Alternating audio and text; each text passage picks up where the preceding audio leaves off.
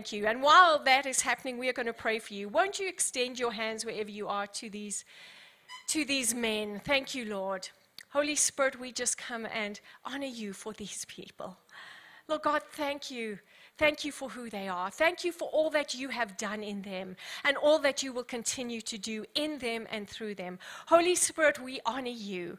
We give you praise. We give you glory. Lord God, I pray the deepest desires of their hearts you would meet. Lord God, many of them are troubled about things, praying about things, laboring towards things. Holy Spirit, would you come and do that on their behalf? Lord God, would you make a difference through these lives, Lord God? As you said, you are listening to their prayers. Holy Spirit, would you crack open these environments, and would you bless the environments around them through these men, Lord God? Father God, answer them, bless them, deliver them, heal them, strengthen them. In Jesus' name I pray. Amen and amen. Give the Lord a hand. You may be seated. As you are standing, I just see Calvin Gopal here. Oh my word. An ex-youth pastor and his family. So good. Won't you stand up? Can we just celebrate you? You and Ilse. Yay, yay, yay. So great to have you. So great to have you. And we have Pastor Sammy back from sabbatical.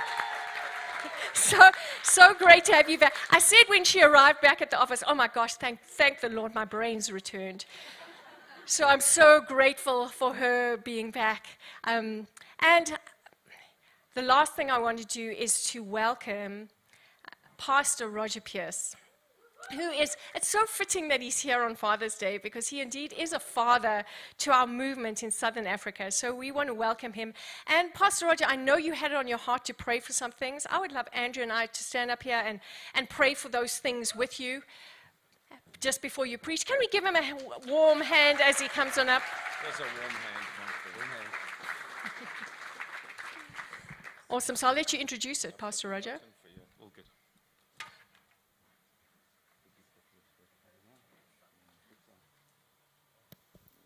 Good morning, everybody. This week was a tough week for me. I had some real disappointments with my natural father. Some of my siblings did as well. And my sister went and told my dad that she and I are disappointed with my father and resenting him. And I said to her, that's not what I said. And I don't resent him. You know, I love him. I love my dad. But I was feeling some real mixed emotions because of some of the things that he was doing. I love him, but there's also some stuff that he's doing and stuff that he's being. And I know a day like today can be difficult. It can be mixed emotions. And I'm so grateful for the prayers already, Andrew and Gudrun, for your prophetic ministry. But I feel like there's some more things that need to be done here. Just that we lay down our disappointments, our resentment, if it is resentment, maybe our unforgiveness towards our Father. We know the prayer that our Father, it's forgive us our trespasses as we forgive those who trespass against us. So I'm standing and I'm saying, Lord, I want my heart to be clean and clear to my earthly Father. And I'm going to ask you to stand with me in a moment. Sorry. Appreciate the enthusiasm. Something else that I felt today. It's like there's a riptide. Sometimes you do go down a river and there's two tides coming in two different ways. And the one tide is this alienation from our fathers. And the other one is for fathers where we feel that we are inadequate and we have failed. And so a day like today is also a bit mixed. You know, it's like Happy Father's Day and you're feeling that you haven't cracked it as well as you should have. I feel a bit of that, and I'm not quite sure what my sons are going to say to me, you know. But if you're feeling either the first or the second, as dads, just we want to pray for God's grace upon you, God's strength upon you. And if you're feeling that resentment, frustration, unforgiveness, pain towards your dad, we want to pray for you now. Won't you stand? Pastor Andrew, Pastor Carol, won't you pray? There's no shame in this. Almost every human wrestles with their father or wrestles as a father. So just stand and let's trust God together. Thank you, Jesus. Father, your word says that our earthly fathers raised us, disciplined us as they thought best. And sometimes that wasn't our best, wasn't for our best. But it says that you then take over and you disciple us, discipline us for our good, that you actually are our real Father. And we turn our eyes to you, Father in heaven, and we say, whatever we hold against our earthly fathers, whatever mistakes they made, we stand in your presence and we say, Father, I choose to forgive them and let the pain rest upon you. I'm asking, Father, that you would come and heal every heart here today where there has been a father wound, even where they've been disappointed in you because they haven't understood your ways and what you were doing in their lives. But we release right now your healing power to come. Yes. I command every lying spirit that triggers those wounds that you may not operate here anymore. You go where Jesus sends you. That only the truth of heaven, the light of our Father in heaven, would invade every heart, every mind, for them to see the way you see, to be healed of their pain, and to not perpetuate the mistakes of the past. We release amazing mothers and fathers from this congregation despite how they were raised. And at the same time, we pray for fathers. Lord, you give us grace. You give children to people who don't know what they're doing. And we've made mistakes. But Father, we stand in here to say, give us your heart, oh God. Give us the Father heart of God for our children. Where there is alienation, would you restore? I bless every father and child relationship, every child and father relationship. You said in the last days that you would unite and return and restore the hearts of the fathers to the children and the children to their fathers. And we release that prophecy over this congregation. Restore every relationship, fathers to children, children to fathers, by the power of your Spirit. Everything that has been done that we think is impossible, we declare, no, you turn graves into gardens. Relationships we think might be graves, turn them into gardens of fruitful, flowering relationships. In Jesus' name, thank you, Father. And Lord, I want to pray one last thing. You said in Psalm 68 that you put the lonely in families and you lead the prisoners out with singing. Lord God, the way you heal our hearts is to put us back into family. Holy Spirit, the way you release us from the prison of our own fears, doubts, pain, hurt, is that you put us in a family. And Lord God, I want to pray for each person standing right now. Lord God, that they would find spiritual family in this house. They would find relationships that would heal and restore what they have lost. Lord God, I pray that they would find you as their heavenly Father. Holy Spirit, that you would make a family, a spiritual family for them with you as the Father, Lord God, and that everything that they have lacked, Lord God, would be restored to them. In Jesus' name I pray. Amen and amen. Amen and amen. Two more things before we go to the word. If your birthday is this coming week, I know two very special people that I want to honor. If your birthday is this coming week, why don't you just stand?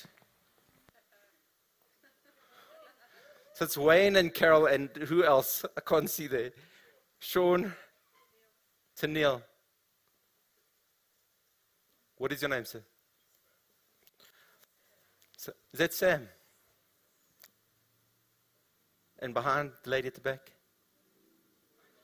Noreen. Father, I thank you for these incredible people.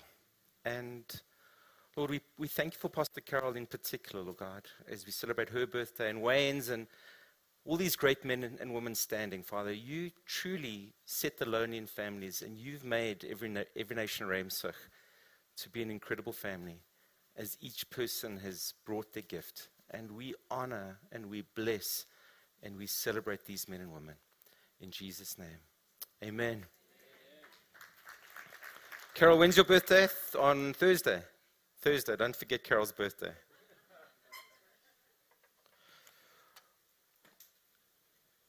I'm not going to spend much time on this, but what is a father?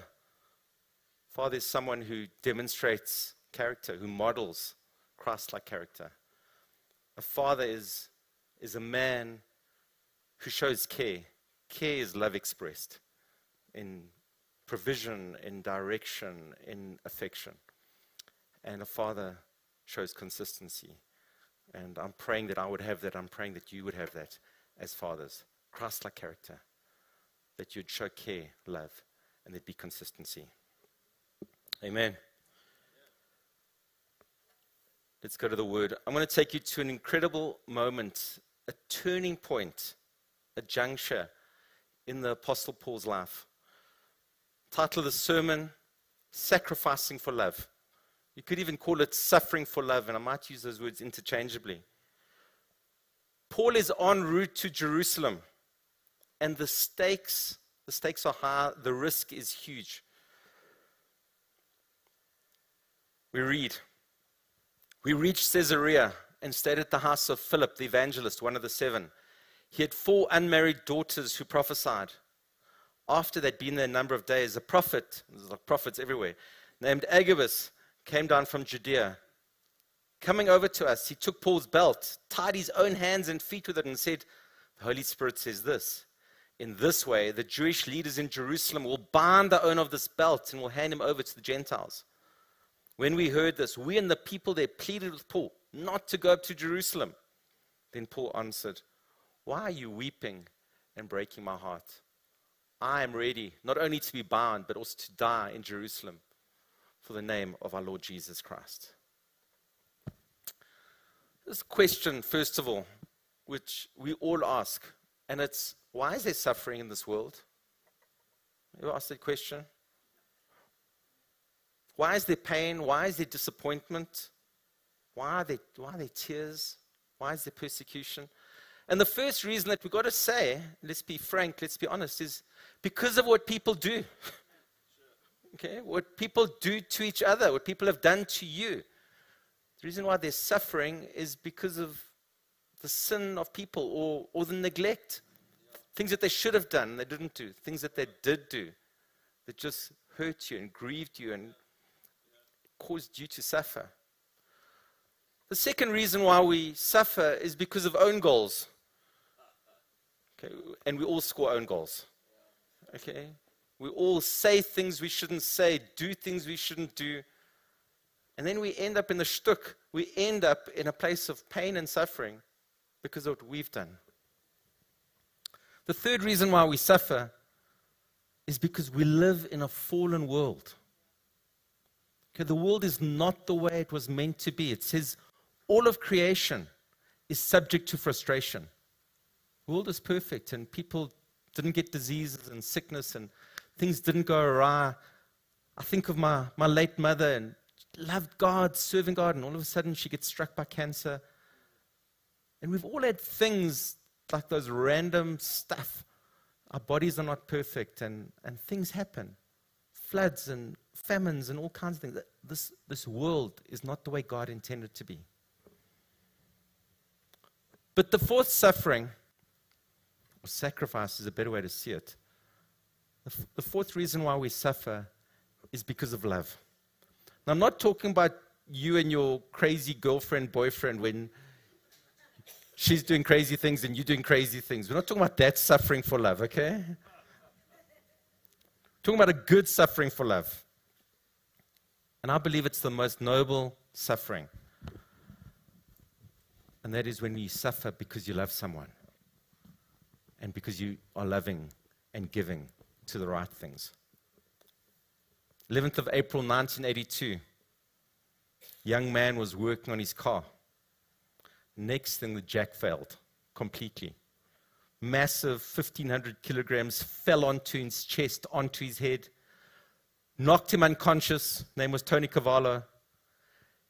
His mother, a grandmother, Angela, started to scream, "Neighbors, come, help."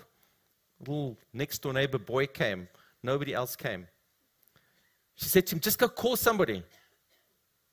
She went over to the car and she prayed a prayer, and then under the pain and the stress and with great love, she leant up, and she wasn't on steroids, okay?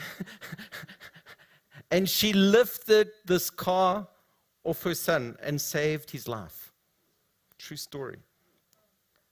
Angela found strength at the moment of crisis. Angela sacrificed at the moment of need. Her muscles were torn, her ligaments damaged. Angela suffered. She suffered muscle tearing to save Tony's life. Love drove her to sacrifice and suffer so that Tony might live. The truth is, for all of us, if you love, you will suffer. You might even feel like suffering, but you will suffer. If you love, you will sacrifice.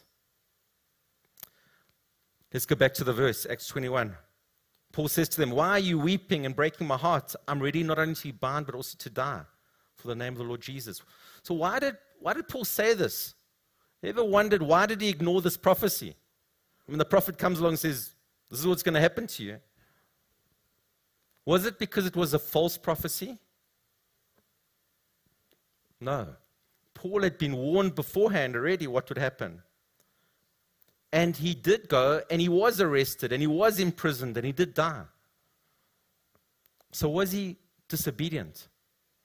Acts 19, 2 chapters before, he says, now compelled by the Spirit, I'm going to Jerusalem. And this is the truth. Paul was compelled by love to sacrifice. Paul loves. God loves. Paul's value system meant this, that love superseded suffering. Love was greater than the sacrifice that he had to make. Paul's perspective on being a disciple is that you love and that you give and you go and you take a chance, and even if it means great sacrifice, you do it anyway. Paul shares this mindset in 2 Corinthians 5:14, and he literally says, for the love of Christ compels us. The love of Christ, that he had been loved by God. He had been loved by Christ. His terrible sins, he describes himself as the greatest of sinners. I guess sometimes we all feel that way. You know?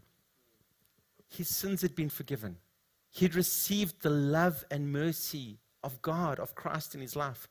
And his heart had changed, and now the love of God was compelling him to reach out and touch people. How's the love of God?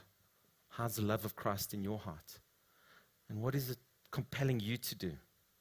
The words compel is two Greek words combined. The one is union and the other one is to have. And it can be translated as the love of Christ has arrested me. You know, like when you were arrested, lift up your hand if you've been arrested. No, don't have to. I know Pastor Andrew, Wild West Rand youth, was arrested. Remember when you were arrested and they took you where you didn't want to go? The love of Christ was literally arresting Paul and taking him to places that he hadn't even thought of going. Another way to translate the word is the love of Christ forces me. Force sounds such a bad word. Another one is directs, compels. The love of Christ was in Paul's heart and life. And so it compelled him to love. But love who? You know, to love those who love you is good. It's good, but it's not great. To love those who love you is good. But you're no hero if you just love those who love you. It's really good to love your wife, love your husband, love your kids, love your friends. Good job.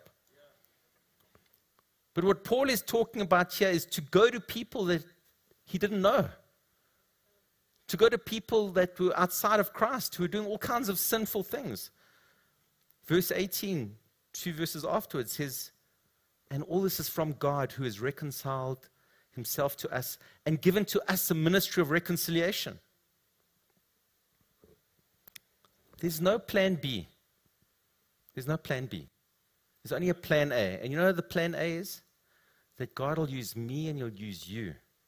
He'll use us to reconcile people to him. That's right. He's going to use our bodies and our lips and our voices and our kindness and our actions to reconcile people to the Father. And this is a privilege. He could have used angels. But the reward and the benefits, and I run ahead of myself, are just mind-blowing. The love of Christ compels us to those who are different to us, who look different, sound different, smell different, are different. God's love compels Paul to ignore the suffering that's to come, to ignore the sacrifice that is required, and to press ahead. We all suffer for love. We all sacrifice for love. Sometimes it's love for ourselves. You know, we gym and we exercise, or maybe we work hard on our career, work hard on our studies to take ourselves forward. We suffer for love of ourselves. I hope the circle goes wider. Please let it go wider. Please let it go wider. And you suffer and you sacrifice for your family and your husband and your wife, and you give of yourself to them. But we all draw a circle around ourselves, and the only question is, how wide a circle will you draw? It's got to include this community. It's got to include this community. And it's got to go beyond. Reach out to Reimsig and the suburbs all across Krugersdorp and Roodepoort. The question is, will we make space in our hearts for the love of Christ? For the love of Christ to change us, to compel us, to direct us, to lead us, to reach out and touch those people who don't know Him. Went for a walk with Nicola and my wife Nicola, and forgive me for not wearing my wedding ring today. I wear it every day and I couldn't find it this morning. Forgive me. I love my wife and I love my wedding ring. All of you wear your wedding rings, okay? That's cheeky to tell you, but went for a walk with Nicola, and we met up with the guy that I've been reaching out to in the running crew. And so it was him and his wife and Nicola and I. And she was so grateful for the change that had come into his life through the little Bible study that we do at 6:15 in the morning after the run once a week. And she was so grateful. And I was thinking to myself, it cost me almost nothing except a bit of ego, a little bit of fear, a little bit of printing out a Bible study. And I can see the change in this guy's life. And I can see the change in their marriage. She told him, look, when our kids leave home, I'm going down to Sedgefield, and you're not welcome to come down. That was where they were at. And now they're sweet, and he's back at church and loving God. Will you allow the love of Christ to compel you to reach out to your neighbor? To reach out to others? To love those people who you think they've got it all together, or you think they don't deserve God? Nobody deserves what God gives us. It's all because of His grace and His mercy and His love. Will you go outside of your circle of friendship, your circle of introversion, your circle of busyness, and bring the love of Christ to those around you? This verse, 2 Corinthians 4:17, I carry in my heart. For these, or for this, light and momentary affliction. In other words, for the suffering that Paul is going through, and he went through hectic sufferings, is preparing for us an eternal weight of glory beyond all comparison. As we look not to the things that are seen, but to the things that are unseen. For the things that are seen are transient. You building your career, you making money, these are transient. But the things that are unseen are eternal. We get to heaven by grace, by the blood of the Lamb, by what Jesus has done. We understand that. But did you know that you can store up for yourselves riches in heaven? By the way that you are faithful with the little gifts that God has given to you. Gift of time, the gift of grace, and the way you can serve in church, the way you can reach out to people. And He's saying, what you're going through, this affliction, this suffering, this sacrifice, it's not worth comparing. It's light and momentary. It's like a little feather in your face compared to this weight of glory and reward that is in store. So we don't look at what is seen. We don't look at the difficult things. We look at the eternal, the impact of our lives. Now, I've got good news and bad news for you. Which one do you want first? It's always good to hear the bad news first, right? Okay, bad news. Okay, this is the bad news. If you are standing up for Jesus, if you're really standing up for Jesus, either you have suffered, or you are suffering, or you will suffer. Okay, it's as simple as that. If you are going to follow after Jesus, this is reality. You will have gone through suffering, or you are going through suffering. Or one day you're going to face a whole lot of suffering. I know many people who have faced this thing at work, faced this thing at school, faced this thing with their friends. Sometimes it's subtle persecution. People look at you like this. Sometimes it's loud and obnoxious. But when Jesus declared his constitution of his kingdom, the Sermon on the Mount, this is what he said. And it's the upside down kingdom. He said this, blessed are the poor in spirit, for theirs is the kingdom of heaven. Blessed are those who mourn, for they'll be comforted. Blessed are the meek, for they will inherit the earth. I mean, this goes so against the culture of the world at the moment. Blessed are those who hunger and thirst for righteousness, for they will be filled. Blessed are the merciful, for they will be shown mercy. Blessed are the pure in heart, for they will see God. Blessed are the peacemakers, for they will be called the sons of God. Okay, here it is. Blessed are those who are persecuted because of righteousness, for theirs is the kingdom of heaven. Blessed are you when people insult you and persecute you and falsely say all kinds of evil against you because of me. Rejoice and be glad, because great is your reward in heaven. For in the same way that they persecuted the prophets who were before you. The upside down kingdom means we die to self and we find glorious life in him. It means that as we are poor in spirit, we receive the kingdom. It means that as we mourn and cry and lament about our families, about the country, we are comforted. As we hunger, we are filled. And as we are persecuted, the kingdom of heaven is ours, and great is our reward. Paul writes in Philippians, he says, I want to know Christ. And the crowd goes wild.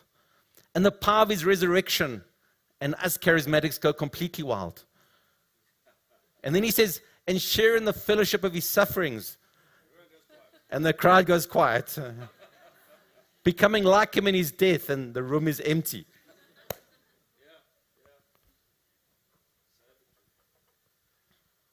Paul, near the end of his life in 2 Timothy 3 verse 10, this is his last book, his last letter. Repeat these words after me. Everyone. Everyone. Find everyone here. You, however, know all about my teaching, my way of life, my purpose, my faith, my patience, my love, my endurance, persecutions, sufferings, what kind of things happened to me in Antioch, Iconium, and Lystra, the persecutions I endured. Yet the Lord rescued me from all of them. I mean, he says that, but he went through them. In fact, everyone, there it is, everyone who wants to live a godly life in Christ Jesus will be persecuted. Go back to Paul. Paul's value system is, what a privilege to serve Christ. What a privilege to live for him. And I feel like our value system needs to get adjusted according to the kingdom. We think whoever has the most chips, monopoly chips when you die is the winner. That's not the win of life. That's right. The win of life is to live and die for him. And to fulfill the purpose of God in your life, irrespective of what that means, because his grace is sufficient. I want to tell you the story of Telemachus. Godly man, about 300 AD. Rome was like vacillating, vessel kind of between becoming Christian and not. They were still having pagan rituals and festivals, and they were having what was called a triumph. A triumph was when a general entered into Rome, and all the prisoners from the battle that had been won were dragged in through, and they'd be executed in the Colosseum. And it would be a big moment. Telemachus, godly man, out in the east, he hears God. He says, bring the fire of God to Rome. So he arrives in Rome, never been there. And he's in awe of the aqueducts and the palaces and the idols, though he's not taken in by them, by the idols. And then he gets swept by the crowd into the Colosseum. And the Colosseum is full and noisy, and the emperor walks in, everybody stands, and next thing the gladiators come into the center on the sand in the middle, and they shout out, "Hail Caesar! We who are about to die salute you." And Telemachus starts to realize what's going down. And before his eyes, he sees these men start to fight one another and literally kill one another. And many of the prisoners of war are being literally slaughtered in front of them. And the crowd's loving it. So he shouts out, "In the name of Christ, stop." Nobody hears him. So he climbs over the railing. You know, like sometimes people run onto the rugby field, but this is like far more serious. Climbs over the railing and he goes down onto the floor of the Colosseum. And he's like trying to stop, and people think he's part of the act. They think like he's like a clown or something. And then they start to realize, no, he's serious. And they're like trying to, what's he saying? And he's shouting out, "In the name of Christ, stop." The crowd starts booing. The crowd starts throwing things at him. Eventually, a gladiator comes up to him. And as he's shouting, "In the name of Christ, stop," runs a sword through him, and he falls to the ground, bleeding, mortally wounded, and last gasp, blood pouring onto the sand. Last breath, "In the name of Christ, stop." The entire audience goes dead quiet. And then one man at the back gets up, just disgusted, ashamed, embarrassed that he's been part of this, and just walks out.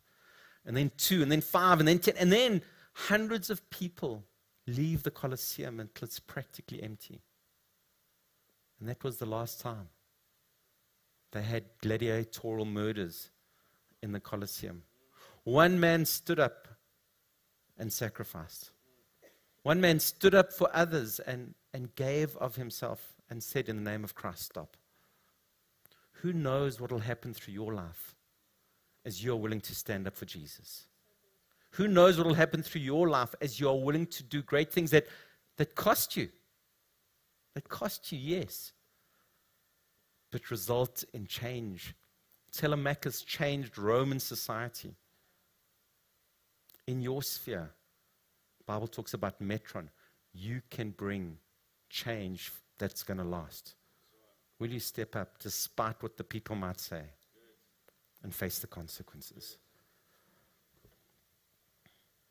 So what should our attitude be to sacrifice in this age of comfort, in this age of standing up for our own rights? Paul writes, he says, "We also glory in our sufferings because we know that suffering produces perseverance, and perseverance, character." What character is he talking about? Christian character. Don't you want to be more like Jesus? Aren't you sick and tired of being sick and tired of yourself? He's talking about being transformed through this suffering, perseverance, and from that comes character, and from that hope. And hope does not put us to shame because God's love has been poured into our hearts through the Holy Spirit. He's saying we literally glory, we celebrate as we are standing up for what is right. We become more Christ-like. And Jesus Christ receives the glory. 2002 Open Doors report. Open Doors is a Christian missions organization that goes into restricted nations, Muslim nations, China, India. And this is what they report. That persecution of Christians is probably at the highest level it's ever been. Since 2014, and they do their reports in batches, there's been a 20% increase in persecution against Christians. Now, maybe you don't feel it. Maybe you've never felt it. 360 million Christians around the world have received persecution in this period. That's 14% of our brothers and sisters who have faced intense persecution. And what does Peter say? He says, "Beloved, do not be surprised at the fiery trial when it comes upon you to test you, as though something strange were happening to you. But rejoice insofar as you share Christ's sufferings, that you may also rejoice and be glad when his glory is revealed. It's having a long-term perspective. It's having an eternal perspective. If you are insulted for the name of Christ, you are blessed, because the Spirit of glory and of God rests upon you. Who wants the Spirit of glory and God to rest upon you? We do. Are we willing to just embrace what that comes with? I pray today that you would change your perspective. That when you are going through difficult things because of truth, because of righteousness, because of love, because of Christ, that you would recognize that you're blessed. That the Spirit of God and of glory rests upon you. I pray that you and me would be like Paul, who when we receive the, hey, if you go there, there's trouble, but there's glory. There's difficulty, but people's lives are going to be changed, that you go, I'm going in. There's a story told of the great white throne judgment. Okay, now it's a fictional story, okay, so you won't find this in Scripture. And all those who have died in Christ are with him, but all the rest are standing and sitting before the great white throne, and judgment hasn't happened yet. And so these people, they gather together and they say, no, we're going to put a petition to God. I mean, imagine the gall, imagine the rebellion. They put together a delegation to challenge God's right to judge them. You heard this story. Okay, we're going to challenge God's right to judge us. And they say this to him. Okay, God, for you to judge us, you don't know what we've been through. So, for you to judge us, here are our conditions. It's a bit of a list. You need to be born in dubious circumstances. There need to be questions about your mother's virtue and chastity. There needs to be questions about who your dad is. You need to be born of an oppressed, persecuted, despised people group, a minority. And you need to grow up in an environment that is filled with hate and violence and factions and revolution, and there needs to be an oppressive religious culture in the environment that you've been born in. Otherwise, how can you judge us? And you need to grow up in rural poverty. You can't be like a city boy. You have to grow up. And you need to suffer the temptations that we suffered, of the most intense kind. Every temptation, because we face temptations. And you cannot be physically attractive. And you can never have the joy of marriage and family. And you need to be homeless. And you need to rely on charity of others. For you to judge us, you need to have gone through this. And you need to be misunderstood by almost everybody. And you need to be betrayed by your people. And not just general betrayal. You need to be betrayed by one of those that are closest to you, for you to know what we've gone through and to judge us. And you need to be falsely accused.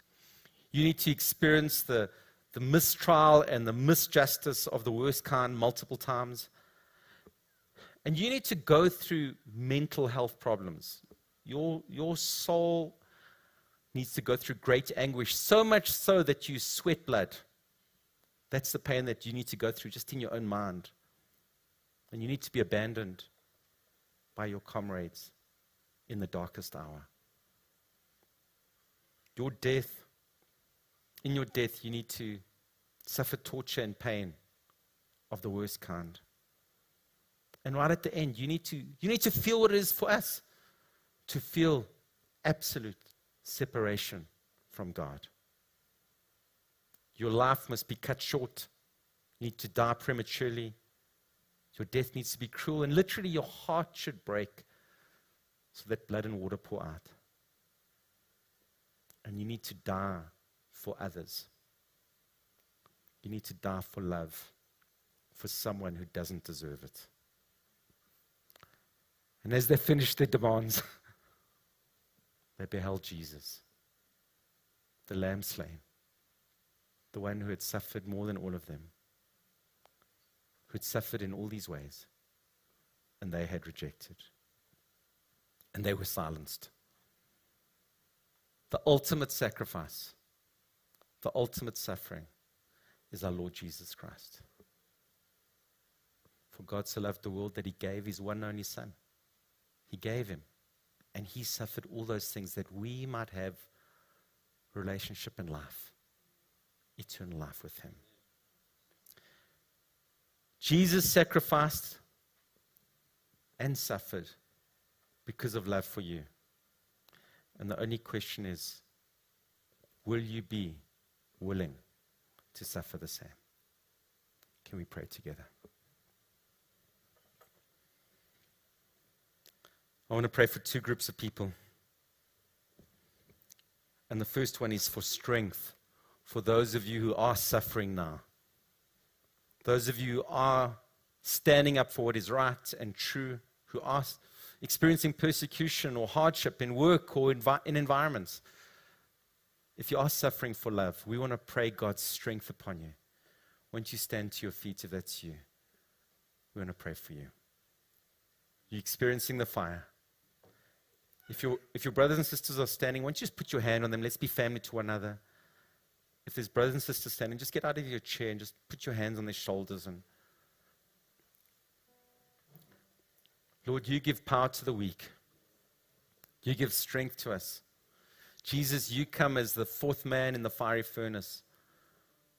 And you cause us to come through, Lord God. Even though the fire burns bright, Lord God, you deliver us. Father, and we pray for our brothers and sisters standing. Jesus, that you would strengthen them. Holy Spirit, that you'd come upon them. Lord God, and you would strengthen them, that they would not fold, they would not falter in this time. Lord, but they would stand firm. And they would live for you. They would serve you. They would honor you. And they would do what they need to do for love. In Jesus' name. Be seated. Next group, and I'm anticipating it's quite a lot of us.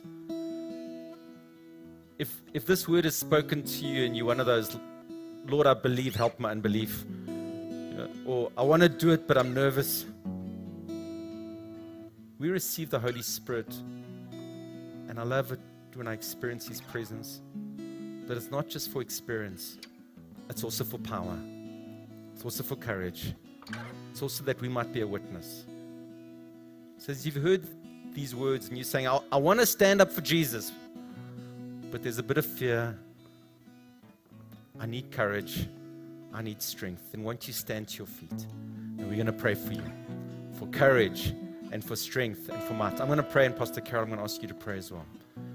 So you're standing, you're saying, Lord, I've heard this word, but I'm nervous. Lord, I've heard this. I want to be that man. I want to be courageous. I want to stand up for you. I want to share your love. I want to be compelled by love. But Lord, strengthen me. Lord, as we stand, just lift up your hands. Lord, strengthen us. Strengthen us for this day, that we would not fail. That we would stand up for you. We would stand up for righteousness, Lord God. Holy Spirit, come upon us. Cause us to be your witnesses. Cause us to stand up for what is right in this age of corruption, Lord God. Cause us to stand up for truth. Cause us to be fearless. Cause us to do what we're meant to do. Thank you, Lord. Thank you, Lord. Yes, Father, we receive your power. We receive that authority. Thank you, Lord, in Jesus' name. I want to invite everyone to stand as we close. And if you are here, and as I was listening to that story, that white throne judgment story, and they were writing those demands to God, and they were basically describing the suffering of Jesus. My heart was once again broken. That God would do that for us. That God would do that for us. And if you're here and you know about Jesus, but in your heart, you know that you don't know him. that you've never come and given your life to him. You've never said, Lord, I see the sacrifice you made for me. And in turn, I want to sacrifice all of my life to you.